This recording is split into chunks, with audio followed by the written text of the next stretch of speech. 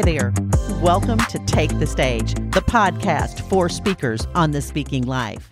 We're going to dive into what it means to run a speaker business, how to get booked, how to keep your records, how to create messages that matter and make a difference. I'm Mary Snyder. I'm your host. I'm so excited you're here, and I'm here to help you take the stage.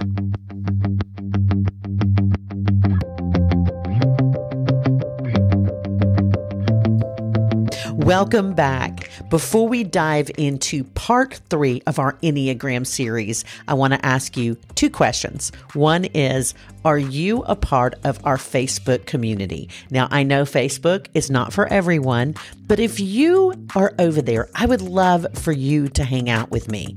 It's Take the Stage Speakers, and you can just do a search there on Facebook. You'll find us. It is a great community, lots of engagement, lots of interaction. I give some tips that maybe I don't always talk about here on the podcast. And second question, have you signed up for the email list? If you haven't, head over to takethestagepodcast.com. You're going to find a resources page there. If you click on any of those resources, you get the free resource and you get added to the email list. So let's dive into today's episode. All right, this is part 3 with Jen Whitmere, our Enneagram coach. And today we're talking about 5s, the thinkers, 6, the guardians, and 7, the entertainers. Without further ado, let's go to it. We're now at the 5. So now we've moved into the head center. Yes. And the 5s, our Enneagram 5s, are the thinkers and the observers of the Enneagram. And so their talk style is explaining. They're very good at walking through all the details of, differently than the 1s, they're like walking you down all the details of the experiment and the data. And here's what this graph means. And they're excellent at that. When they lean over too much, it can become almost like a treatise. And your list, I don't want you to read your dissertation for me. Right. A dissertation that you are writing is different than a talk. And understanding the difference then when you're getting up as a speaker, you too need less detail. And it's not just 2/3, but think about abstracts. So Enneagram 5s are usually really good at the concept of an abstract, and rather than the dissertation. That's the amount of detail you need. You need enough information to help people understand what you're talking about, but they need less detail than you do. What is powerful about what 5s can do is that they know so much that they can give us a taste that's really accurate.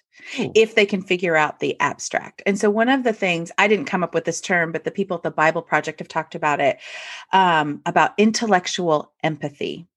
And John Collins came up with that. So think about what it was like when you didn't know something.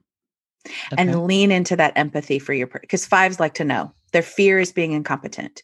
And so if they can get their minds around, how would I want someone to introduce this to me when I didn't know? That's the magic of the 5. Oh, that's good. And because they don't, so because what can happen is 5s can go, as everybody knows, blah, blah, blah, blah, blah. And they kind of, that's just because they think everybody knows because they've done all this study. And the other thing that 5s need to lean into, besides that intellectual honesty and compassion for the new beginner, what does it look like when I didn't know? And how would I like that to be introduced? I want 5s to have the confidence that you also know, because 5s can say, I've got a PhD and I really am not an expert. I promise you, a 5, you're the expert in what you're talking about, and have some real confidence in that. So those are our Enneagram 5s. That's good. That's good. All right. So Enneagram 6s talk style can be a little bit of doubtful. They, practically that can sound like upspeak, questioning yourself, but I don't think fixing the upspeak is the issue. Like you can, but it's much more about confidence in yourself, because Enneagram 6s are a little bit more anxiety ridden than others on the Enneagram, because they're always preparing and what if. There's a lot of questioning just in their mind and their heart.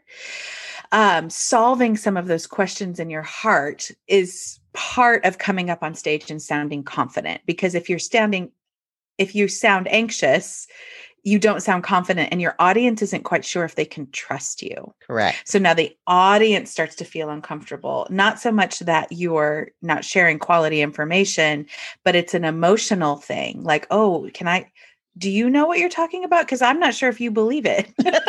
And so working through that. And what's really great about sixes is that they often have great self-deprecating humor. Yes. So name the elephant in the room. Just name it. I feel like it may feel like what I'm saying is, and kind of lean into what you're talking about, that I might feel anxious about this, but I really believe blah, blah, blah, blah, blah, and like, just let that, when you label it, then people aren't nervous. You've taken control. You're the leader of that community for those however many minutes you're on that stage. And you've named what's awkward and you leaned into what's true. And that's what their sixes can do really well. And the other thing that sixes do that is amazing is nobody asks questions like a six. I mean, nobody. Oh, they so ask good. The best questions. And sometimes they ask the most questions. So, I mean, just in life in general, life tip for sixes, prioritize your questions. What are the most important things I need to know? But do that in your talk process. What are the big questions I want to ask? What if I asked this question and it led to the most amount of other questions? So you're not just repeating multiple questions, which can make your audience feel uncomfortable, but you're asking the big question that engages them and gets them thinking about what you want to talk about. So leaning into those questions that are prioritized is a real powerful tool for the six. You know what I love? A six. I love to see and work with a six and have them start their message with a what if statement. Absolutely. Because it is their superpower. They've already what ifed it to the nth degree. Totally. I was real worried about my six friends when the pandemic started. I'm going to be honest with you. I was worried about them because they're like, we told you. we've been planning for this, and they knew it was coming. But a what if statement is powerful for any message, but for a six, it gives them the confidence that they are seeking because they know the what if. So I love a what if, because a what if statement's a great way to start a talk anyway, but for a six, it is powerful. All right. It's now. So powerful. And give them some hope at the end. Yes. Give them some hope. Sixes need to give some hope. Just what if, and then hope at the end. And hope. So there's that. Yeah. So our last group, our Enneagram sevens, yay! So the other group on the Enneagram that's a very natural speaker. I mean, I kind of joke that you could stick a microphone in front of a seven and they could have a room and they're fine. Like, what do you want to talk about? Awesome. I'll tell you. And so the natural talk style of a seven is a storyteller. They are telling stories and often about themselves. Fours and sevens are very self-referencing, and but the stories tend to have humor and they pull people in, and they just engage people with their storytelling. So storytelling is the power of a talk. Even if you're talking about data, wrap it in some context and stories. Sevens are fantastic at that. So good. Sevens can run into trouble because of their humor. And if they're not prepared, if they haven't rehearsed, which we'll get to in a second, they can lean to sarcasm really quickly. And it's because that tends to be their humor style. But in a talk, if you're unprepared, that sarcasm can come off pretty biting. And the seven isn't even aware. That's just how they got there. And then they're like, why do we feel disconnected? And usually it's an offhanded comment that wasn't either in their script or in their preparation. And it's a moment of nerves and they lean to sarcasm. So it's when you bring that up into your awareness, it tends to start to solve itself. But knowing that can be your leaning, that can be your humor. It's okay every once in a while. Like I have a joke in my signature talk because I talk about conflict resolution. So I'm an Enneagram 7. I don't think we established that. So you've probably figured it out by now. We did. But I have it in my talk. I talk about the pain of conflict and why I talk about conflict resolution as a 7 is a crazy topic. And so I have a joke in there that I decided that the pain that nobody likes conflict. I mean, the ones who do are all on Twitter, like the planned. It's good. It's good. It's a planned, funny, sarcastic joke, but I know where it's going and I know how I'm recovering it next. It's not an offhanded comment. And that's where sevens are great at improv, but they can improv into a direction they didn't plan on going. And that's where that line is for the seven. So the other thing about sevens is they need real structure because their stories can become yarns real fast. Yeah. And so having a structure, having a beat sheet, having some kind of process through which you build a talk and really edit is really important for the seven. And the other power for the seven is rehearsal. I don't know what it is about sevens. I've dug into it a little bit about myself. I hate rehearsing. I just want to do the thing. But I know that when I rehearse, it better serves my audience because I know how to hit the beats. I know how to pay attention. I can read the room in a way that is different when I get up and improv. Now, improv is a superpower, but rehearsal hones that into an arrow that really sends that message to the right place. So rehearsal is a really important tool for the seven. I love that. I love sevens, and I have a strong seven wing. So I totally feel you. And I've done exactly what you've done. I've let that sarcasm paint me into a corner and not even realizing I was offensive until I got the email or the note from the event planner. Yeah. You're like, oh, totally. I said that. The other thing that sevens run into, and I thought for a while it was just me, but I think it is a common seven thing. We laugh inappropriately. Yes. Like we just laugh in the wrong spot. And as I laugh, because that's just our natural defense mechanism is humor and laughter. So even if we don't tell the joke, we might laugh in the wrong spot, which can undermine your message. Yes. And it's a problem. And so that's why the rehearsal is so important. So you don't necessarily get nervous or think it's funny. You've gotten through that and it's not the time to laugh. Right. And you laugh at the right places when, all the people who do are on Twitter. So well, and don't you think that, because I know this from a personal somebody with a seven wing. And for those of you who are listening going, what's a wing? She has wings. It's an adjacent type that you take on characteristic stuff. So I think I said that right. Yep. Or close. So I noticed that when I began the whole doing things online without a live audience, that's really hard for a seven. Because sevens love engagement. They love the peoples. They love an audience. It's a harder thing because I have literally said in Zoom rooms, now this is not in the speaking, mostly just with meetings and stuff. I'm like, y'all, that's the funny part. That's where you're supposed to laugh. And I need people to unmute and laugh. I don't need. I agree. So that's something that a seven has to really work on if they're doing a digital event. They really have to work on it. It's harder. And just too, as we move out of almost all virtual to hybrid / in-person events again.